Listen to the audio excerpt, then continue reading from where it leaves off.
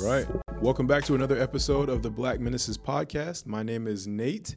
I'm your host for today, and I'm here with my co-host, Rachel Weaver. We are so happy to be back with you guys this week. Yes, indeed. And we have a great guest here on the show with us, Professor or Dr. Derrick Brooms. Dr. Brooms, you want to introduce yourself real quick? Yes. Thank you so much, Nate and Rachel, for having me this week. Appreciate the work that you all are doing with the intentionality. As Brother Nate said, my name is Derrick Brooms. I'm a professor of Africana Studies and Sociology at the University of Tennessee, Knoxville, hailing from Chicago. And of course, for folks who are from Chicago, you got to know which side you claiming. Yes, sorry, I'm from Chicago, and I didn't know that until right now. So I'm from the South Side. I'm from the South Side. So okay, sorry, what part? So I'm from, grew up in South Shore and then moved pretty close to Morgan Park area. So okay, out in the, in the hundreds, and went to school, went to high school in Chatham. So okay, right next to Grand Crossing. So yep, been around the city. Where are you from, Rachel?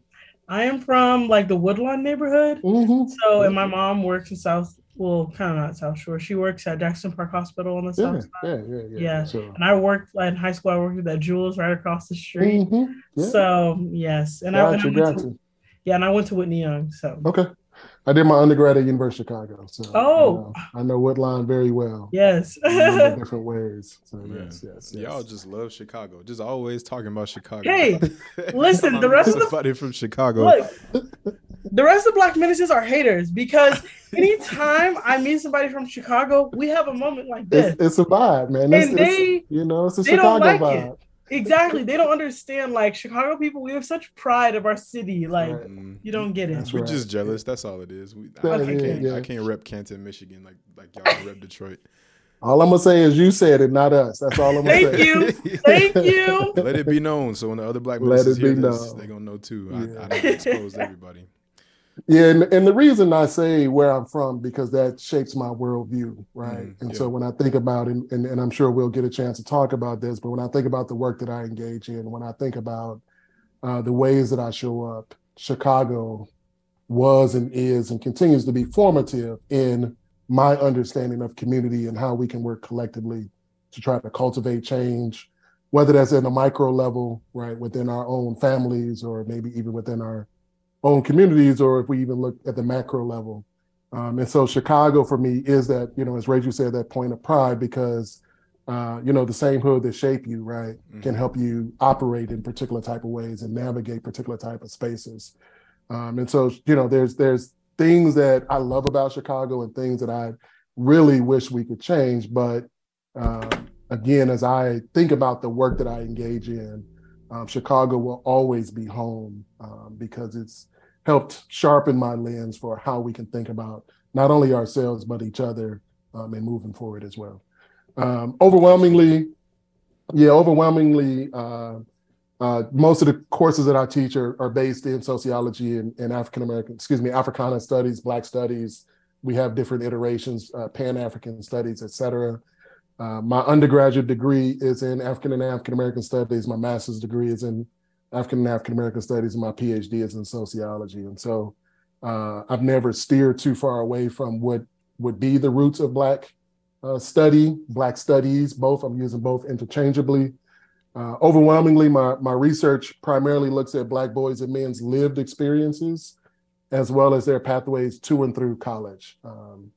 And education to me and for me is a critical space because it's not simply about schooling, and we can talk about this. And so primarily what I'm really focused on through the lives and lens of Black boys and men is educational equity, racial justice, and liberation.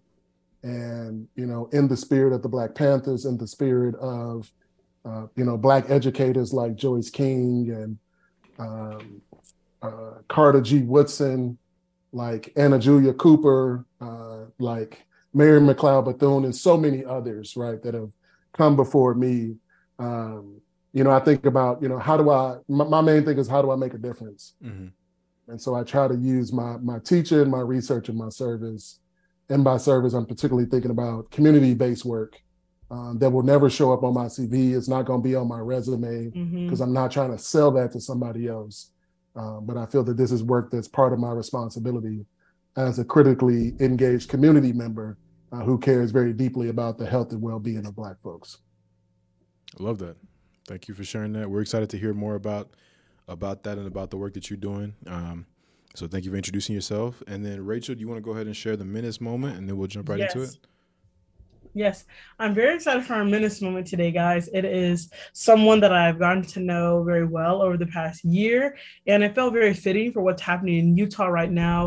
When this podcast episode becomes live, it will be a couple days after some bills have tried to be passed in Utah to prevent diversity and inclusion positions and really it taught in higher education. And this person has been fighting it in the legislature and just in their community engagement. And it is Sandra Hollins, who is also my SOAR. She is in the Greater Salt Lake Alumni chapter. But I'm trying to give a little background on her. And so she was born on May 11th in 1970 in New Orleans, Louisiana. And then she got her Bachelor's of Science in Business Management, actually, at the University of Phoenix. Then she went and got her master's degree in social work from the University of Utah. And then she became a licensed clinical social worker after that in 2009. And she focused mostly on substance abuse and advocacy for Salt Lake City's homeless or unhoused populations. And through this, she started volunteering for a lot of organizations that outreach with homeless communities. And then in 2014, that's when she decided to run for public office.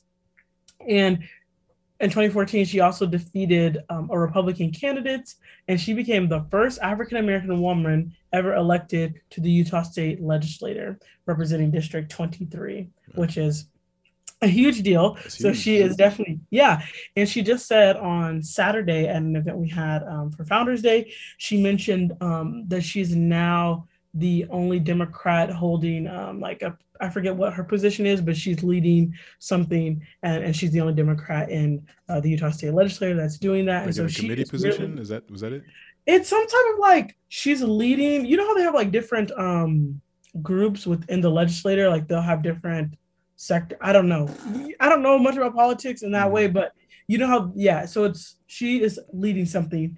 Don't know what that is, and I'm not going to try to misquote it. So yes, but I'm really proud of her. And she is honestly, she's a minority in the legislature. She's a Democrat, and she's the only Black woman, only Black person in many of the spaces that she's in and fighting for us. And it's interesting, she doesn't even represent a majority Black community, but her face represents our community in the legislature. And I'll try to attach this in the caption of this, you should see her speaking about the bill that was trying to be passed. And she just speaks so passionately. And I just am so grateful for her because she is our voice on the policy side in Utah for when things like this happen and keeping us informed and rallying the community. Sandra has done an amazing job, and I'm proud to call her my SOAR. So I just wanted to highlight, she is a true menace. She is fighting those white men at the Capitol all the time and doing that heavy work of just that concerted effort to continue to, keep white supremacy alive in the state on a policy standpoint. Yeah, thank you for sharing that. Absolutely, yeah. It's good to know that. Having met Sandra Hollins, I didn't know a lot about her, but that's an intimidating position to be in. And so that just makes her all the more special for the work that she's doing and for the spaces that she has to be on a daily basis. Because just being at BYU was draining for me. I can't imagine being in a room full of grown-up children who don't have the excuse of college to back them up, when they're making these decisions. So that's and one more thing I wanted to mention. I meant to mention this. One of the most important bills that she is passing, I think it's almost it passed actually. It's called the Izzy Bill, and it is to address bullying. For those who don't know, Izzy was a young girl in the Davis County School District who was being bullied because of her race, and she committed suicide at 10 years old. And it was a very sad case. And in her honor, Sandra said that we need to do something about bullying, specifically with Black children. And this bill now requires schools to keep record of students who report bullying, not necessarily the people who are the bullies, but the students who are reporting that, so that they can make sure they're adequately helping these students get resources or remove them from situations, because a lot of the time the focus is on the person who's doing the bullying rather than the person who's receiving that treatment and not helping them. So that is one of her most recent bills that is very important and honors such an important legacy. Yeah, I love that. And the thing that was so sad about that case too is that that bullying went on for a very long time, and Izzy tried to report it, and her family tried to report it, and the administration didn't do anything. And it wasn't that in Davis County. Yep. Yeah, Davis County is currently under investigation from the Justice Department. Yep. The federal government is investigating Davis County for some corruption and for negligence and just a whole lot of things going on in that school district in particular. So something that could have definitely been avoided, but because of the deliberate negligence of people in that county, in that school district, a little black girl took her life at 10 years old. And so, yeah, shout out to Representative Hollins, right? Representative? Yeah, Representative, yes. Representative Hollins for doing the Lord's work. Literally. In hell. Yes, that's a quote, Nate. Okay, I love that. Doing the Lord's work in hell. That's how we should describe being black ministers in Utah, to be honest. Yeah. Or being a professor in the South, teaching, all the things that Africana studies. Yeah. I'm sure you get some interesting things at University of Tennessee. They're dealing with that down there too. Yeah. Yeah. It's anti-blackness is real.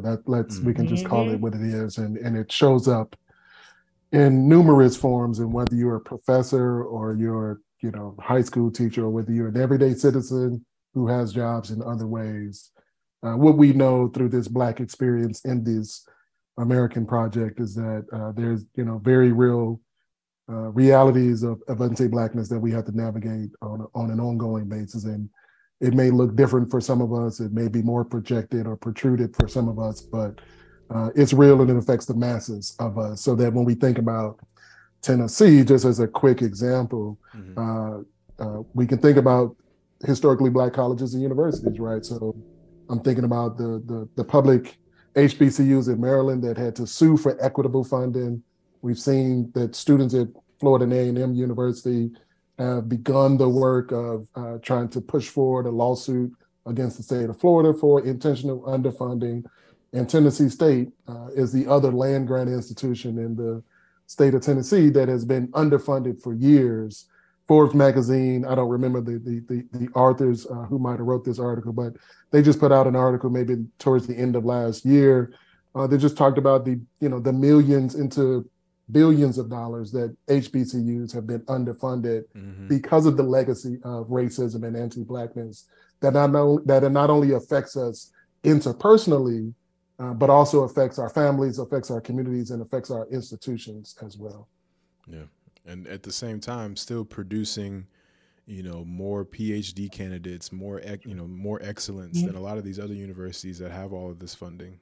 So It's amazing what we're able to do with so little, right? I think what's the saying is you got to work twice as hard to get half as much.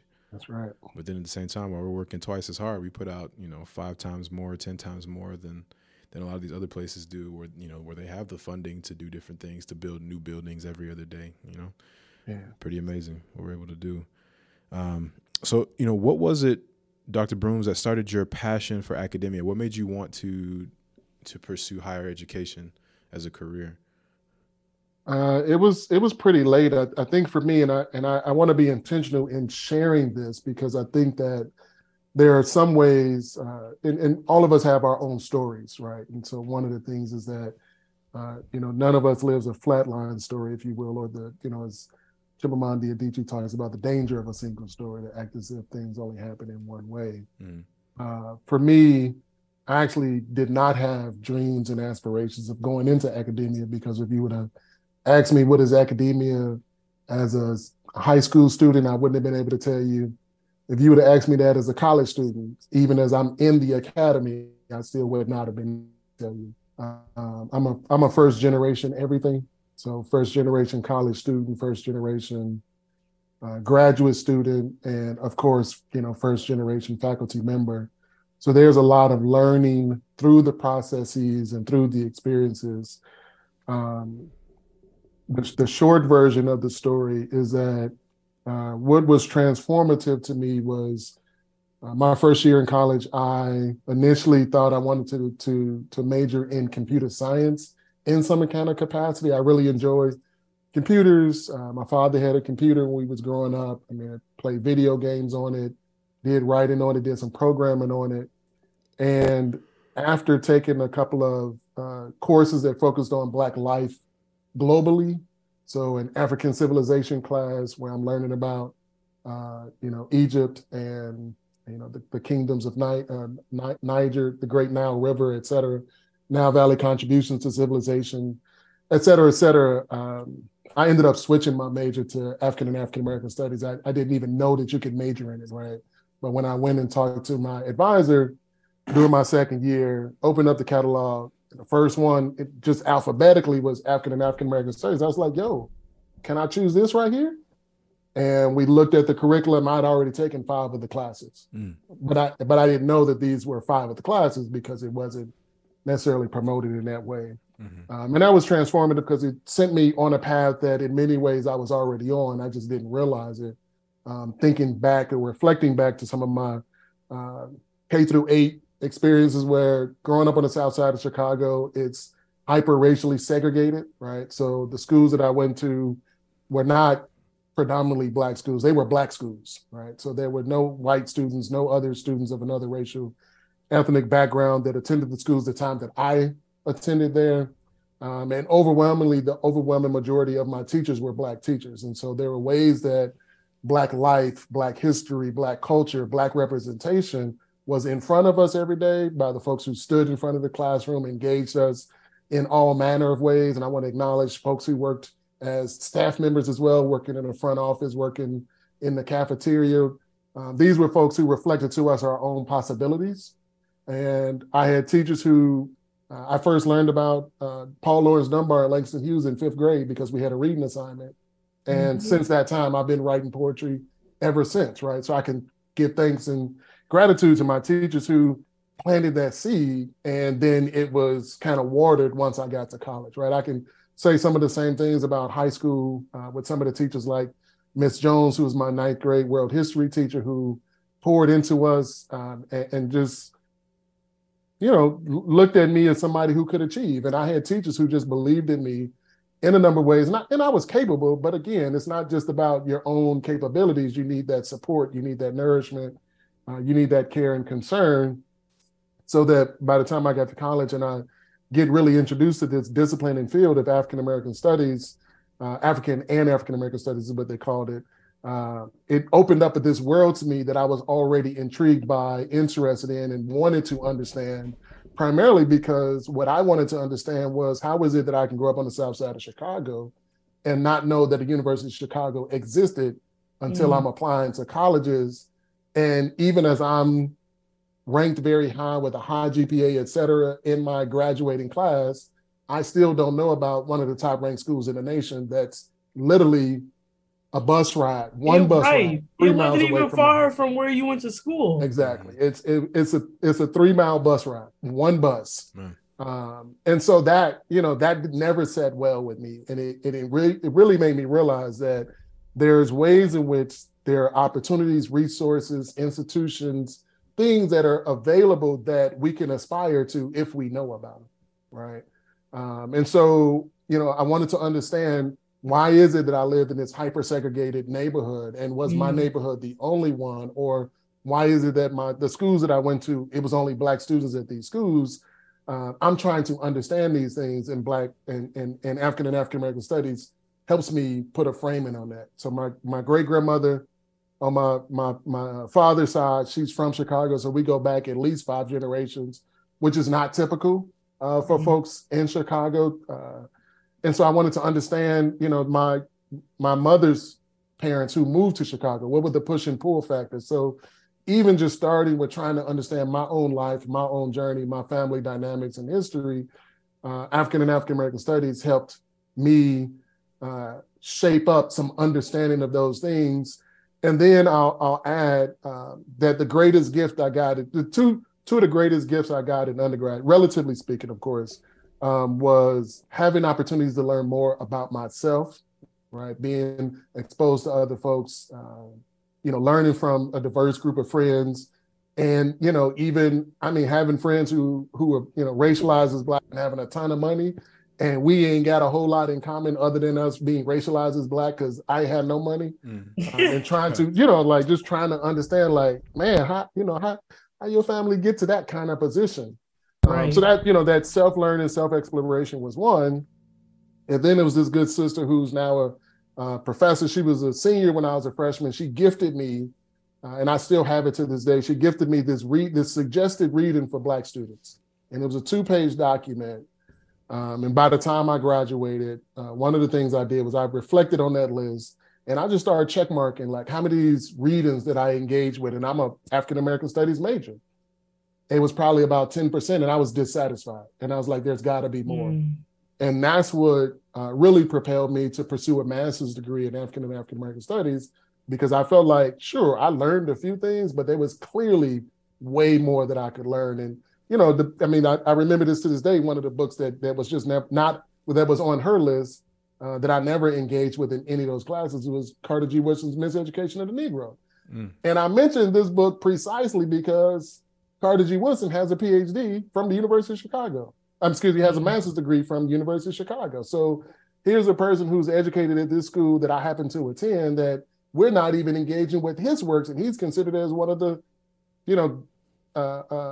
profound historical figures for teaching history, and of course, a large figure in Black history. And like, how is it that I can major in this field and I don't come across his work? So I was excited about what I had learned, and at the same time, I was dissatisfied. So that lent and encouraged me to pursue a master's degree in African and African-American studies. And at that time, during my master's program, I was like, maybe I might want to teach in college one day. I don't know. And what I understood was, well, you need a PhD to do that. That's what I understood. And I didn't know about community colleges where you could have a master's degree and some doctoral study. I didn't know that. So my pursuing a PhD after finishing my master's was in case I wanted to teach in higher education. So it was not, my main point is that it was not this straightforward path that I knew what I was going for when I got to college, and then I tried to align these things up.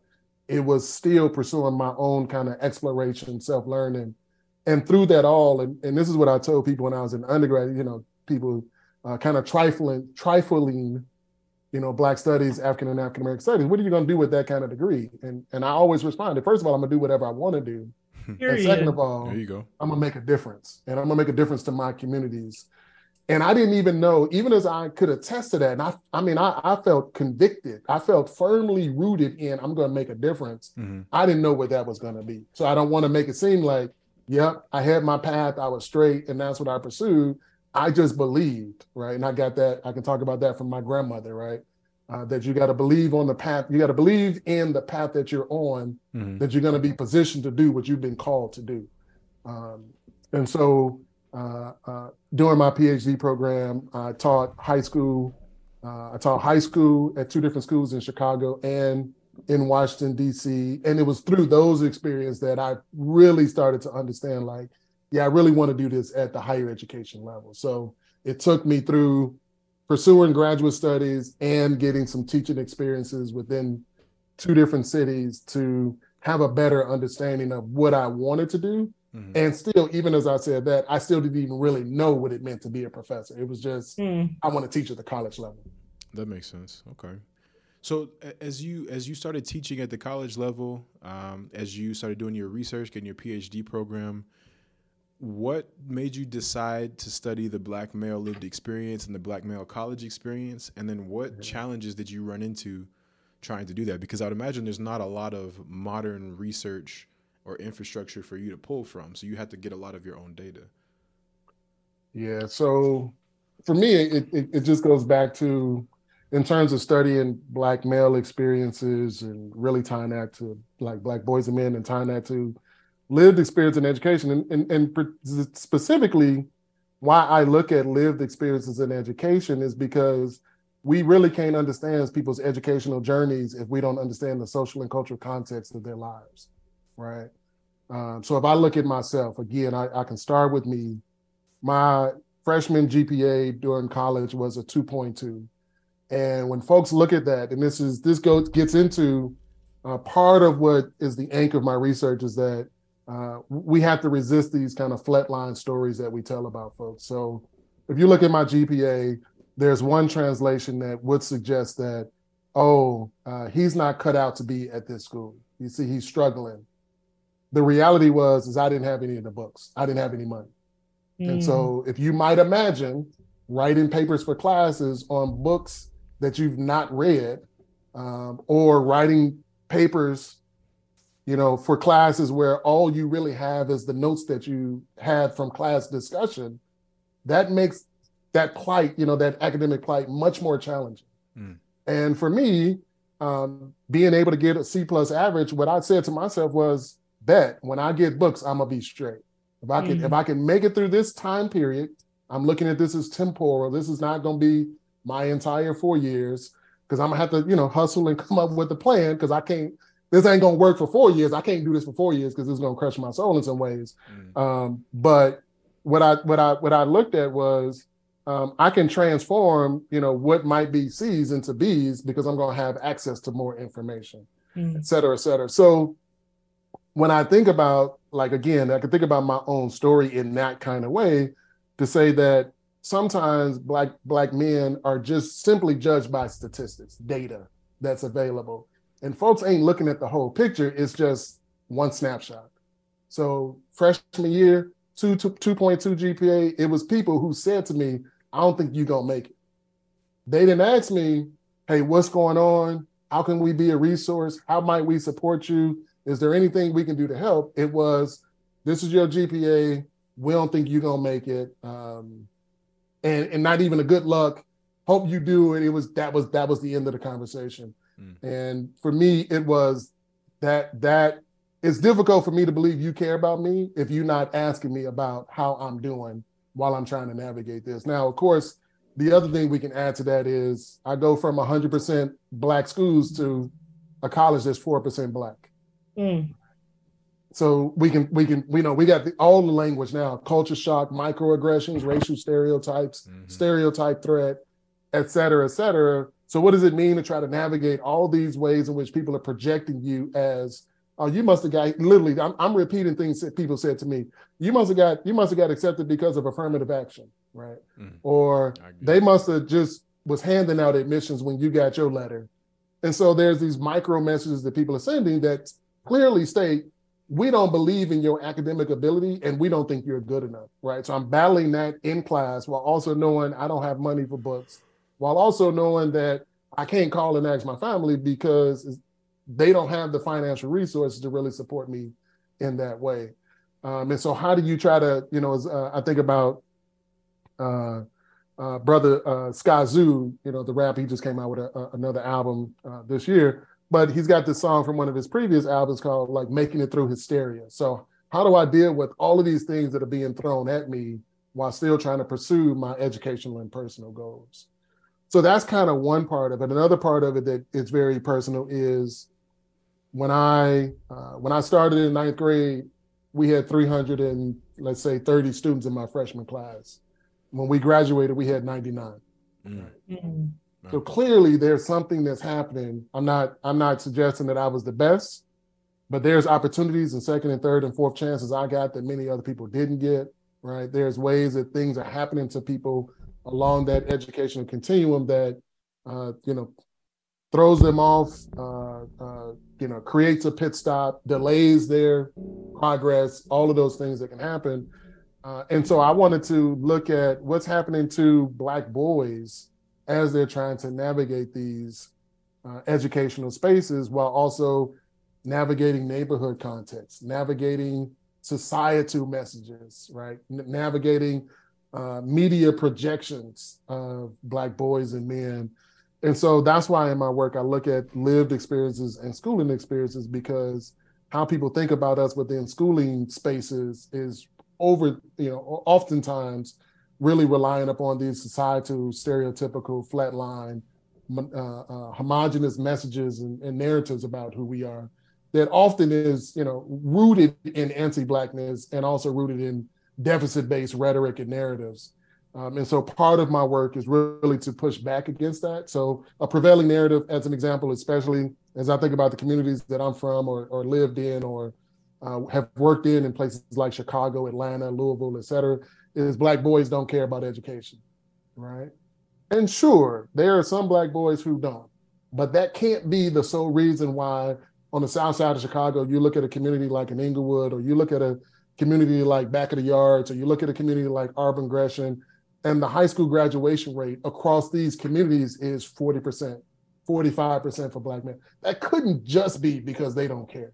There's something that's happening in these schools that's telling Black boys that we don't think you can make it. And one part of this, of how we navigate it is we might accommodate it, right? You know what? You're right. We're not going to make it. I'm not going to make it. So why try?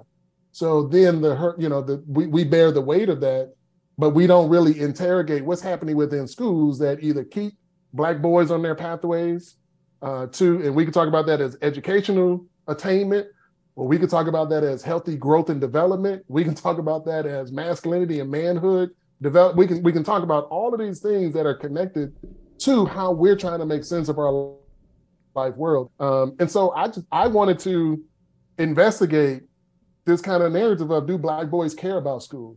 And what is it that makes them care? Or what is it that makes them not care? In what ways do Black boys think about themselves and their future selves? In what ways might education be important to them? And so my work is really about positioning Black boys and Black men to tell their own stories through their own words, as opposed to overwhelmingly too many folks just talking about them but not talking with them.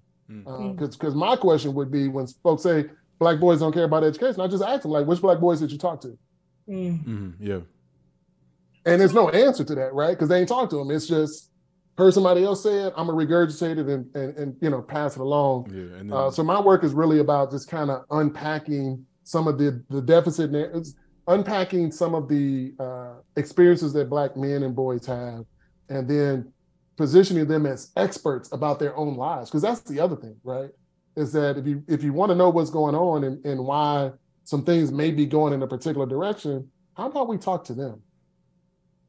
In some kind of way, that seems like this novel idea. And I don't understand that, but I get it, because there's folks who, if I see one Black boy or Black man or a few, I know about all Black boys and Black men. And there's, severe limitations to that, of course.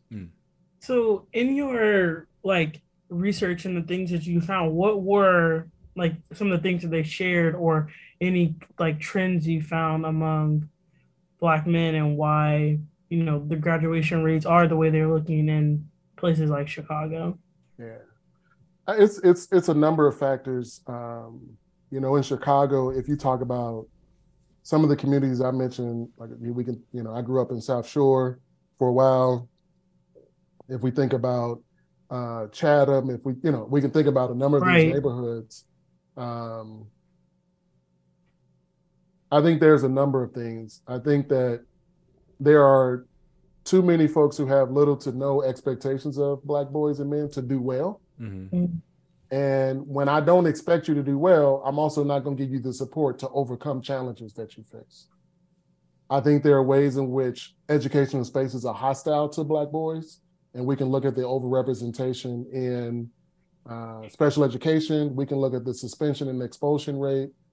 We can look at the overinvestment in supporting them athletically, and then ignoring and miseducating them academically. I think that there are ways, as this is not a participant, but as James Baldwin says, that we Black boys are met with this notion of, you just should aspire to mediocrity. Don't try to be great. Like that's above and beyond you. And for those ones who do well, they're exceptionalized, right? They're different from the others.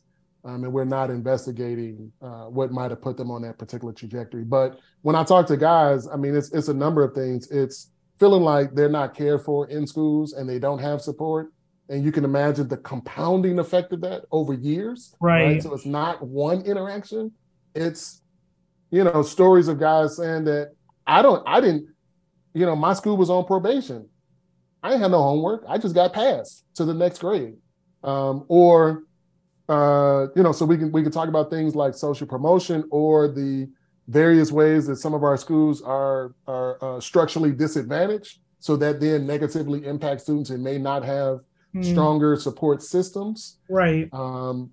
We could think about negative messaging, right? So if I'm constantly being told, if I listen to music in some ways, if I turn on the television and look at the news, if I look at movies, if I'm getting all of these messages that Black boys are no good, that, we're bad, we're criminals, we're thugs. Mm-hmm. Individually, it's hard to overcome some of those, right? Yeah, absolutely. And so we need collective efforts.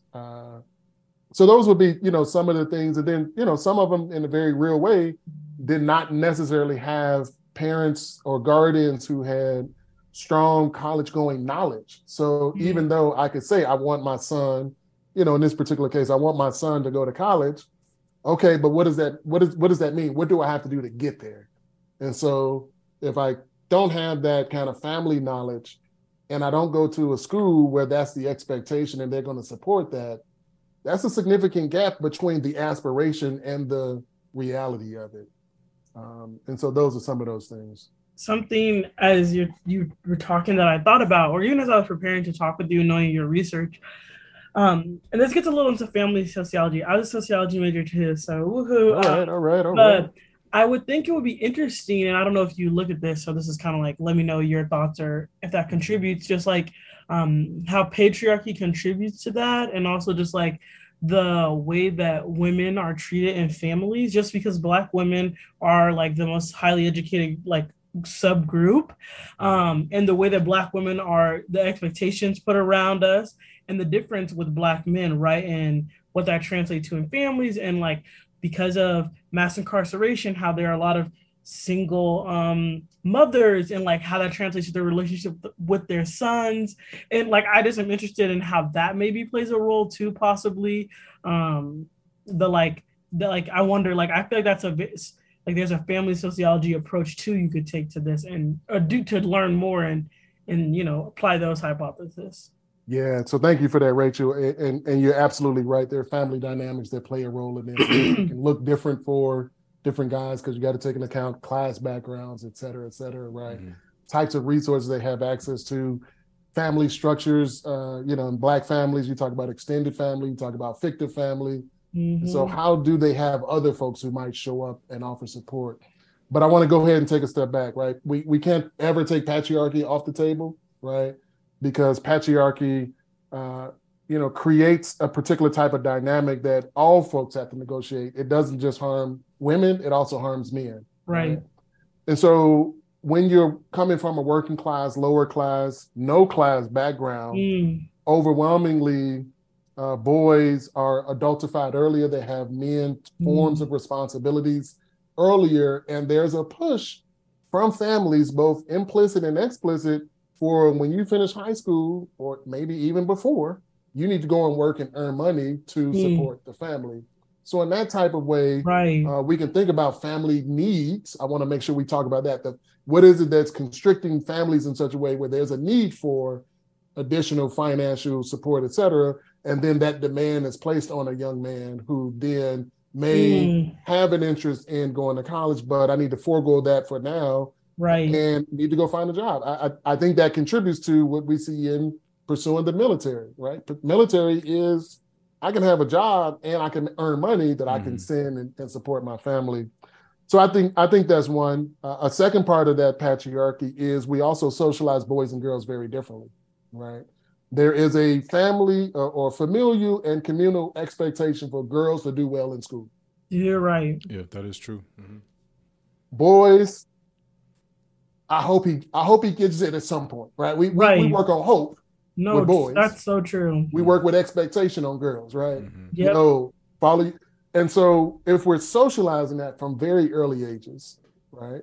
I would even argue that there's some ways we socialize school as a place that we don't even tell boys that you're going to learn. It's just a place you got to go. Right? So we can think about these kind of micro messages, but that's also still coming out of, within patriarchy. I think about, manhood ideals and masculinity tropes, right? To be a man means to provide. So if I go to college, you ain't earning no money. I mean, in many ways, except for, some of these new NIL policies and laws for student athletes, but you ain't going to college and making a whole bunch of money in college. So if your family's in need, that kind of puts you in a space of tension to be able to support them in some meaningful and tangible ways. But then also, we have to be very careful because we have to be very careful of not adopting other people's language and narratives to talk about our families, right? So I think you didn't say this. I read something earlier. That's really where this is coming from. But what you said made me think about it. So we see language used as, they come from a broken family. Whose family is broken? Right? Again, I'm thinking about Patrick Moynihan, family sociology, right? Who, for all intents and purposes, bastardized single parent households in Black families. Well, okay, when we think about some of the laws, regulations, legislation, policies that are passed in this country, we had things where if you wanted to have access to welfare benefits, you couldn't have a man living in the house. Right. So let's talk about how policies structure families in such a way that push men out of custodial spaces where, because if they come and they find you there, you could lose those welfare benefits and you're in need. That's one, of course. But then, of course, you also mentioned, Rachel, mass incarceration. We can't ever take that off the table because, the war on drugs in too many ways was a war on Black folks, right? A war on poor Black folks, a war on poor Latino folks, or folks of Hispanic descent, right? So there's, and that's coming from federal policies, right, that are then enacted and activated through local governments. So there's a real way that, Black family has been under attack in a number of different ways that lends itself for, young boys, young men to engage in various types of activities that actually may be harmful for themselves and others, that does not help them meet some of the goals and desires and aspirations that they may have. So from a family sociology perspective, I'm right there with you. And in my book that came out in 2021, Stakes is High, the first two chapters, substantive chapters, kind of look at how they're making sense of messages from their families and lived experiences that is connected to issues of family dynamics, community setting, neighborhood effects, thinking about William Julius Wilson's work with the truly disadvantaged, et cetera, et cetera. Thank you for that question, Rachel. Yes, I love family sociology. So it's connected to like everything. So, I mean, they all are, but it's definitely in this, what you're talking about, it's all, connected. Yeah, I mean, in some instances, even with some of the guys I've worked with where, their parent or guardian figure, woman figure will say, I need you to go to work. I can't afford for you to go to college. And that's just a tough position to be in where a young man may be feeling like he's choosing against his family, whereas folks from a different class background see college as, I'm going to college because my family can pay for it, we can afford it, and you're just in a different position. And so that's why I say we have to be careful, because everybody's situation ain't the same. And as easy as it is to oversimplify a narrative about people who go to college or the people who care about education, that's just completely misguided and doesn't take into account, the points that you've raised around family sociology or, class background. The other thing is, folks are pretty aware. So like even guys that I've talked to, like how much student loan debt do you think you're gonna be? And I'm trying to work on this new paper. I asked them about student loan debt, and so some of the guys, before they ever get to college, they're making a cost benefit analysis. No, college is gonna cost me this much. I ain't trying to go in debt like that. So again, military may be an option for some guys because it'll give you some educational benefits and paying for school, or I'm gonna go and work for a while and maybe I'll go to school part-time. So whatever kind of trajectory or pathway that people are choosing, we really got to look at that within the context of their lives and not, and we know that community colleges are bastardized as well, right? You go to community college for, people look at you as like, you not smart. Mm-hmm. First of all, community college is one of the best investments that you have because it allows you to go at your own pace in a sense, right? Yep. Community colleges offer much more flexible schedules than 4-year institutions. Right. As an example, I used to teach at a community college, and I taught a late start course that was a 4-hour course from 6 to 10 at night. So you could work 8 to 5 and come take this class, and you're getting both done. Right.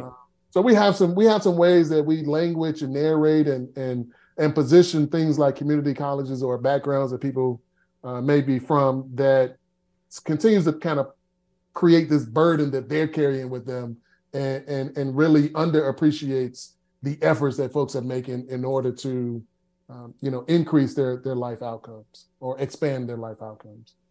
Absolutely. Yeah, it's interesting the kind of the status that we place on certain things. Because, it makes a lot more sense for a lot of people to just go to community college, to graduate with a degree without having that debt. And then you can, move into the workforce as opposed to going into all this debt and then starting off in the workforce just already behind because, you have to pay off all that debt and with the interest and things like that. But one last question for you, and this is kind of a divergence from what we've talked about a little bit. Okay. But when we went so we did a panel at Smith College and we talked about activism through social media, activism as marginalized students on college campuses, mainly at predominantly white institutions. One of the questions that we got from a student at Smith College was, how do we engage Black men in activism and in other things like that on college campuses and just in general? Because a lot of the times, when you go to a Black Student Union meeting at a particular college, or if you go to some sort of community organized event, the majority of what you're going to see behind that is Black women, all right? So the question, and I want to hear your take on this because we were stumped, Sebastian and I, as Black men who were, involved in activism and in community organizing, we're like, I don't really know how we engage other Black men. And that's definitely been something that we've tried to do. But there's kind of a roadblock there. So what would you say is the best way to engage Black men in activism and community organizing and those kinds of things? All right. I'm smiling because that's a critical question, right? And we need it. Mm-hmm. If we were to look at Black Student Union or, whatever that naming of this organization is on college campuses, overwhelmingly, it's members, it's participants, and by members, I'm talking about people who show up, not just people who are members on paper, are overwhelmingly Black women, right? Even in social movements, the Me Too movement, Black Lives Matter, all it's Black women. Yeah, so I think it's a couple of things, right? And I'm a student of history, and when I taught in high schools, I taught in Chicago and DC, I taught history because I think that history provides us with an opportunity to understand so much more. And I also believe that the past is never simply the past, right? It's with us in the present, and it has utility in the present. And so I think that what we see, in the current moment really comes out of a lot of what we saw in the Black freedom movement during the mid 20th century, right? So I refer to the civil rights movement more so as the Black freedom movement to be more inclusive, because when you say civil rights movement, that means it doesn't include the Black Panther Party, it doesn't include Black Power, et cetera, et cetera. One of the things that we know about any and every social movement in the United States that involved Black folks, Black women were leading, right? Mm-hmm. And I'm not talking about positionality, right? So I'm from that Ella Baker school that strong people don't need strong leaders because we're all leaders, right? And so when I think about some of this history, if we think about SCLC, if we think about SNCC, if we think about the Montgomery bus boycott, that's one of my favorite subjects because folks are really just confused because we really are terrible in teaching about the bus boycott because they talk about Martin Luther King and they don't talk about folks like Of course, Joanne Robinson, right, who starts the Women Political Council in 1949 because she was thrown off a bus in Montgomery. So 5 years before we get to the 6 years before we get to the Montgomery bus boycott, Joanne Robinson and Black women had already begun organizing Black folks in the city to resist and push back against this segregation law about Black folks riding on the back of the bus. Anyway, without giving this kind of history lecture, what we see when we transform to Black Panther Party is, going back to your question, Rachel, and this is where I see connection, is patriarchy, right? And so one of the challenges that we have is, how do we get Black men involved without Black men feeling like they have to be in charge of everything, right? And so there's a way that collectively, I'm not speaking for every Black man, but collectively, there's a way that if we're not in charge, if we feel like we're not running something, if we feel like we're not in control of something, for too many of us, that gets translated as, I'm being disempowered, right? So it becomes a positioning where we then pit ourselves against Black women. 100%, absolutely unnecessarily, right? Absolutely unnecessarily. But what we saw, and the reason I pointed to kind of the history of these social movements is because we saw that kind of that, again, we can look back with better vision to offer some critiques of SCLC, of SNCC, of CORE, right? Of civil rights organizations, of civil rights movement activities where, I'm thinking specifically about the SNCC position paper on Black women, right? With Stokely, and I'm not going to say this out loud just because it's so problematic. I'm saying it that way. But basically, there ain't no position for Black women, right? Other than to be in the kitchen or through sexual relationships, right? And these ain't healthy sexual relationships. So there was already this chasm that had been built up over years where Black women felt as if they were being in movements for Black liberation. How you gonna silence Black women? Right. Mm-hmm. And they're the ones doing, all that, or all these protests and stuff y'all are running. Who's feeding you? So who's feeding your kids? Who's giving you a place to stay? I'm sorry, but this is it, right? So when we look at, there is no Montgomery bus boycott without Black women. I don't care who. Dr. King is elevated because of Black women, not because he was so great in 1955. I mean, I'm not saying he wasn't great. I'm just saying that Black women invited him in and gave him a platform. And again, it wasn't this competition between, I need to get up and be the speaker. Black women organized the meetings. They showed up at the church meetings. They cooked, as Rachel said, right? They passed out information. So anyway, when we think about, kind of what's happening in some ways, again, it's difficult for me to look at it without thinking about the ways that we're socialized into our manhood scripts and, in some ways, the fragility of our masculinity, right? Where we're so concerned with being seen as weaker or less than if we're not in the front, if we're not leading, if we're not in control, that we might disengage on the one hand. On the other hand, and this is where we gonna have some trouble for a while, is for too many of us as men, we have a complete misunderstanding of feminism. We have a complete misunderstanding of ways that we might be able to support and work with Black women, and we're not in competition. And that's why I talk about manhood and masculinity, right? Because hegemonic masculinity or traditional masculinity is really about competition and dominance, right? That don't work well for liberation.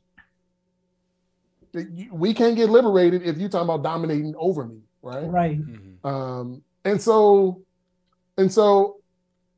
I think there's a lot of work that we have to do within our families and our communities to build healthy relationships so that we better understand that the only way we can really get towards liberation is doing so collectively, right?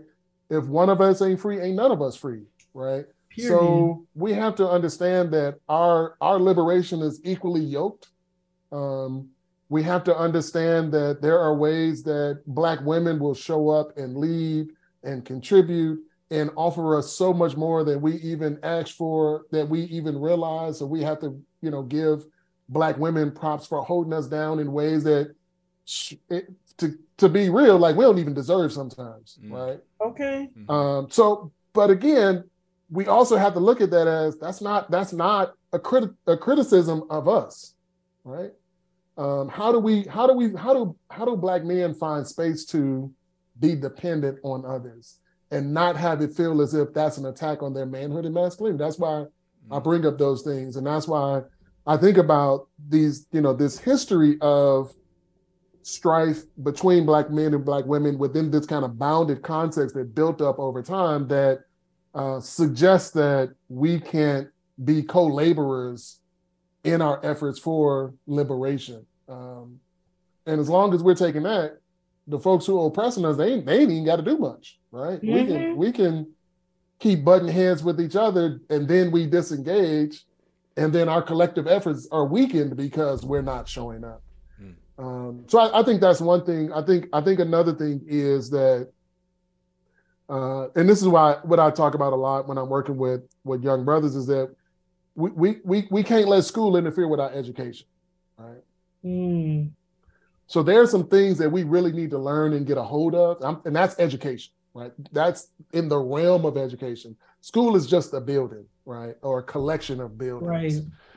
Just because you go to school don't mean you learn. Let's just be clear, right? So part of what I think that we have to learn is I think there's a number of things. I think that there are ways in which Black men are not allowed. There's ways in which Black men are not allowed to be vulnerable. There's ways in which Black men are socialized away from emotionality, affection with an A, vulnerabilities, and then it shows up in how we're not able to open up to others and talk about just needing help, or about wanting to be able to support something even as you're trying to learn at the same time what it is that we're supporting. So it's a bit complex, and I apologize. I feel like I'm kind of getting a little bit all over the place, but that's okay. You're good. It's a complex subject, but you've yeah. So I think I try to lay out this bit of history because I think it shows up in multiple types of ways, right? Like if Black men aren't leading something, then we translate that as, oh, it must not be important. Like we have to check ourselves on that, right? Because what we end up doing then is not being there for other people, Black women in particular, who need us, who are always there for us in a number of different ways. How do we engage, Black men in some of these activities? I think we have to continue to teach them. We have to continue to support them. We have to continue to encourage them.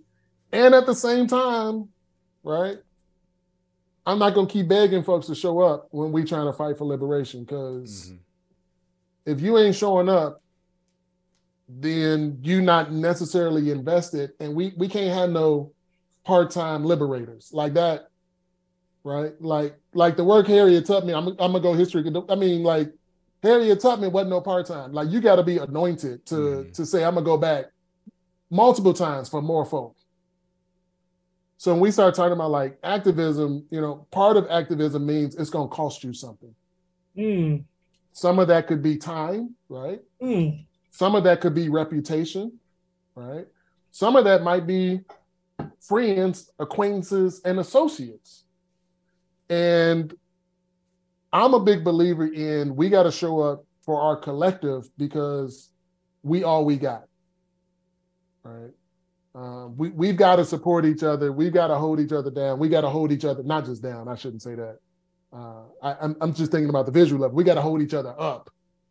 We got to have each other's back, because there's too many ways in which we're already being down pressed on the one hand, and there's too much work and sacrifice and investments that our elders and our ancestors have made for us to be at a point where we're clashing with each other and we're not moving forward. So So I think about patriarchy, I think about manhood, I think about masculinity a lot.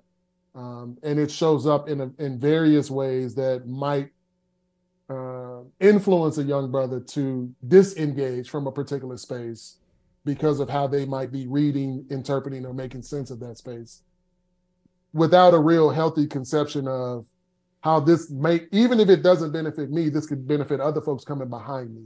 And that's a worthy cause, right? So, I'm trying to be general enough that it paints a broad picture. Yeah.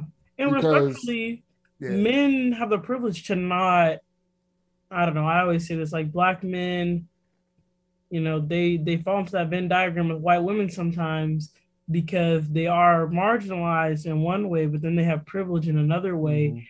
And that privilege allows them to not, you know, to say, oh, I don't have to think about this. Or if I do this thing, I can escape this part of me, right? But that's not true, right? That's a fallacy within themselves that they have, you know, somehow convinced themselves. But that's part of it that fuels this ability to just be like, Privilege. I mean, privilege is definitely a part of it. That's why I talk about patriarchy and masculinity, right? Gender privilege is real.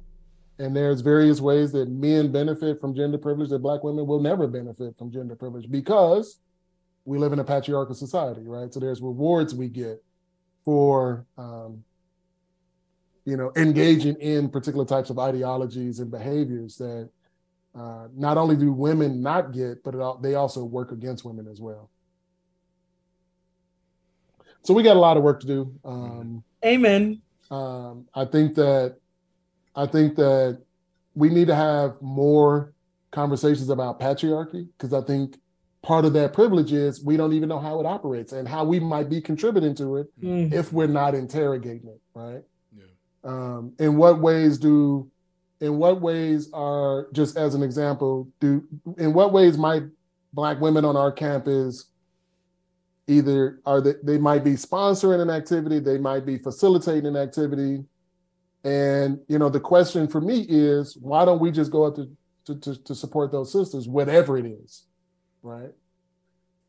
And if we're not willing to have those kind of conversations, I think we limit the progress we can make, at least in the short term, as it relates to holding each other up and working literally collectively towards our, you know, our best ends or towards collective uplift. Because and I'm particularly thinking, you know, we can talk about this in general, but when I'm particularly thinking about these historically white or predominantly white institutions, when you start talking about, you know, places like BYU, places like University of Tennessee, places like University of Chicago, where Black student enrollment is way less than 10%, right? Way less. It's than difficult. 1%. Yeah, I mean, I'm just. Yeah, I get you. Yeah. Oh, man, when I saw that statistic on BYU, that was a tough one to swallow. Oh yeah. And it makes right.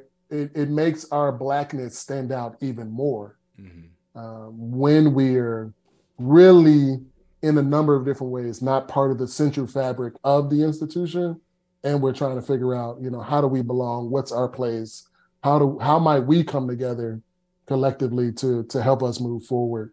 So I think, you know, we've got to continue to socialize, encourage, support Black men to interrogate, you know, ways that institutions are structured, how these institutions are run, what it means to be actively engaged, and how, you know, folks might benefit, even if it's not just and it would always be not just the individual, but how we benefit collectively if folks are willing to show up and support. And the way I think about it is we have to take this other-centered approach, because if it wasn't for my grandparents and my great-grandparents and my father's generation, I wouldn't be here.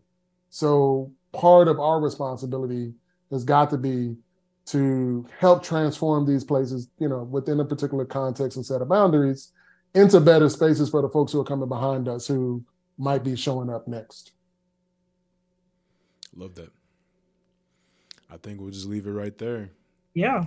Man, thank you so much for sharing that. That's very insightful, and it's a much better answer than the one that we gave. I don't even remember what we said, but that gives me a lot to think about for sure. So I appreciate you coming on the podcast and sharing a little bit of the research that you've done, the wisdom that you've gained through your time as a professor and as a researcher. And then, we're going to move into recommendations. We have one last part of the show. I don't think we explained it to you at the beginning, but it's where we just recommend something to our audience. So it can be a book, it can be a movie, a TV show, it can be a particular food, anything like that. So just be thinking of something that you want to recommend to the audience. Let's see, Rachel, do you want to go first? You want me to go first? You go first, Nate. All right, cool. Yeah. So my recommendation, I don't know if I recommended it before, but I'm going to recommend it again. Abbott Elementary. Oh, no, you haven't recommended it. I haven't recommended it. Okay, so there's this TV show called Abbott Elementary. It's in its second season, just got renewed for a third. It is a mockumentary-style television show written and I believe produced by a Black woman named Quinta Brunson. Yes. She just won all kind of Golden Globes and Emmys. Yes. For both her role in the show as well as her writing of the show. And it's a show about, it's kind of funny that we talk about this today and that this is my recommendation because it's a show about the educational system and how it affects lower income areas, but it's told in a comedy form. So it talks about, the situations that teachers have to deal with teaching in low income schools and the ways that they have to just kind of make things work and make it the best experience possible for their students.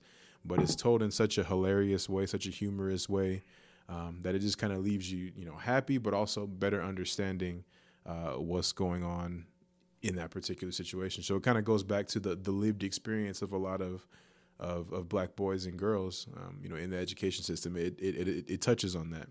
But anyway, I highly recommend it. It's called Abbott Elementary, Abbott Elementary.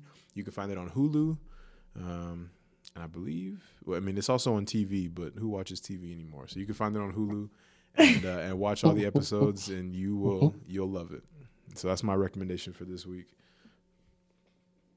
Okay, I think I'm gonna recommend a TV show too. Have I recommended this before? Have I recommended The Chi? No, you haven't. Okay. How fitting for today. Exactly. That's why I'm recommending it. Okay. Hold on. I want to get the person who wrote it name right. But The Chi, it's a TV show about Chicago. It takes place on the South Side. I love it so much because all the characters are separate, but then they're related because like their stories aren't aligned at first, but then they all become aligned. The show gets better as it goes along. It's really, really good. As a Chicagoan, I watch it and it feels so true. The music is Chicago music, but the storyline is really, really good.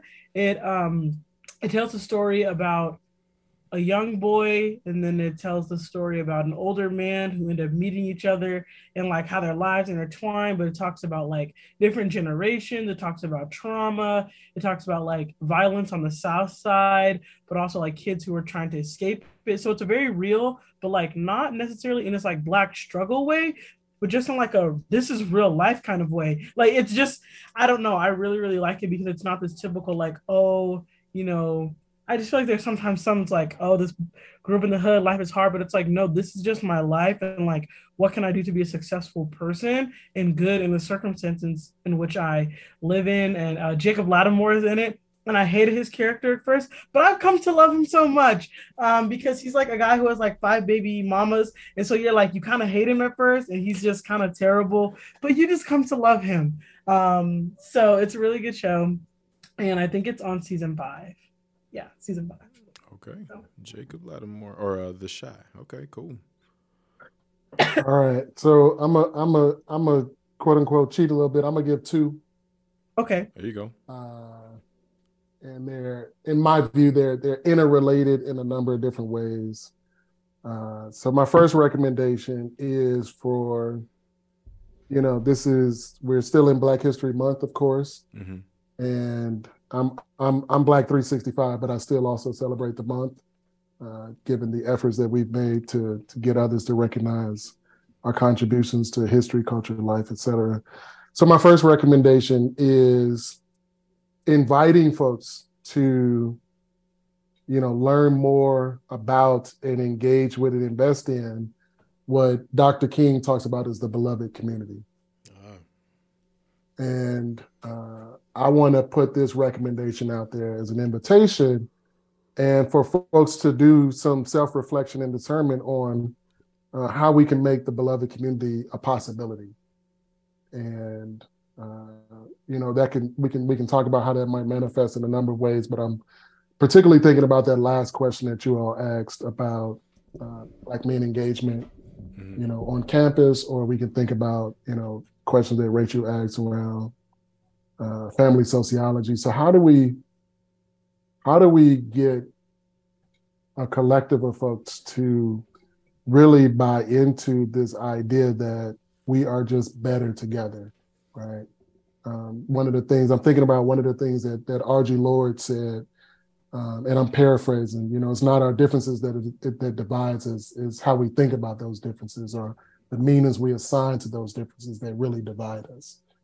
And so how might we embrace our similarities and our differences and the ways that we might even diverge so that we can build something that's just better and greater than ourselves. So I want to recommend this, right. So I'm inviting folks or I'm encouraging folks to go back and engage with some Dr. King beyond the one quote from I Have a Dream speech that we hear every January. And especially thinking about the ways and the divisiveness, even as you all talked about Representative Hollins and some of the work that she's doing, right? How do we bring folks together? Because this beloved community also can contribute to healing as well. Because I think there are some ways that we're acting out of hurt, right? Or we're acting out of fear. Relatedly, and I'm thinking about this sister because she recently passed, but also because of her brilliance and her genius. So I'm thinking about Bell Hooks. Oh, yes. So I want to recommend one of her later books, All About Love.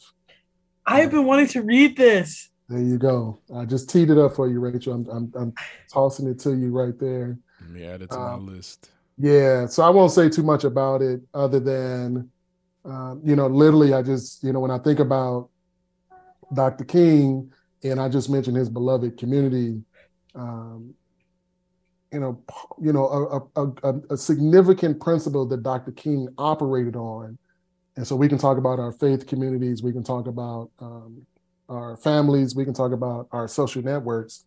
A critical principle that Dr. King operated on and acted on through his activism was love, right?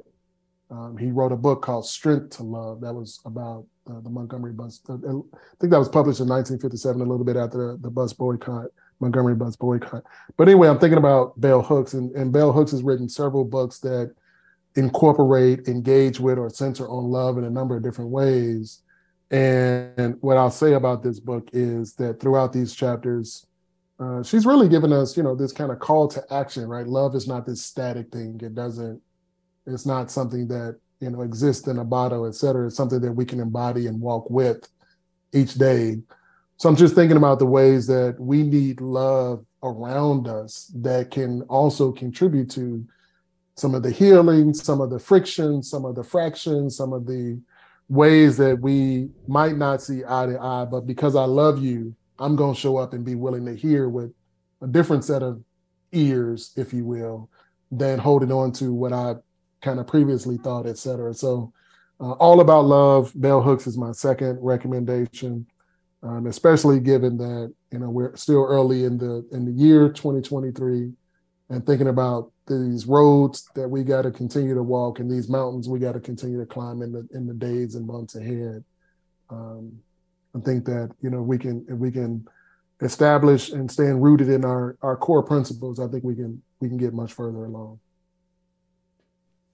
Love that. Love it. Thank you. Yeah, thank you. Dr. Brooms, everybody, thank you so much for being on the show. We appreciate you.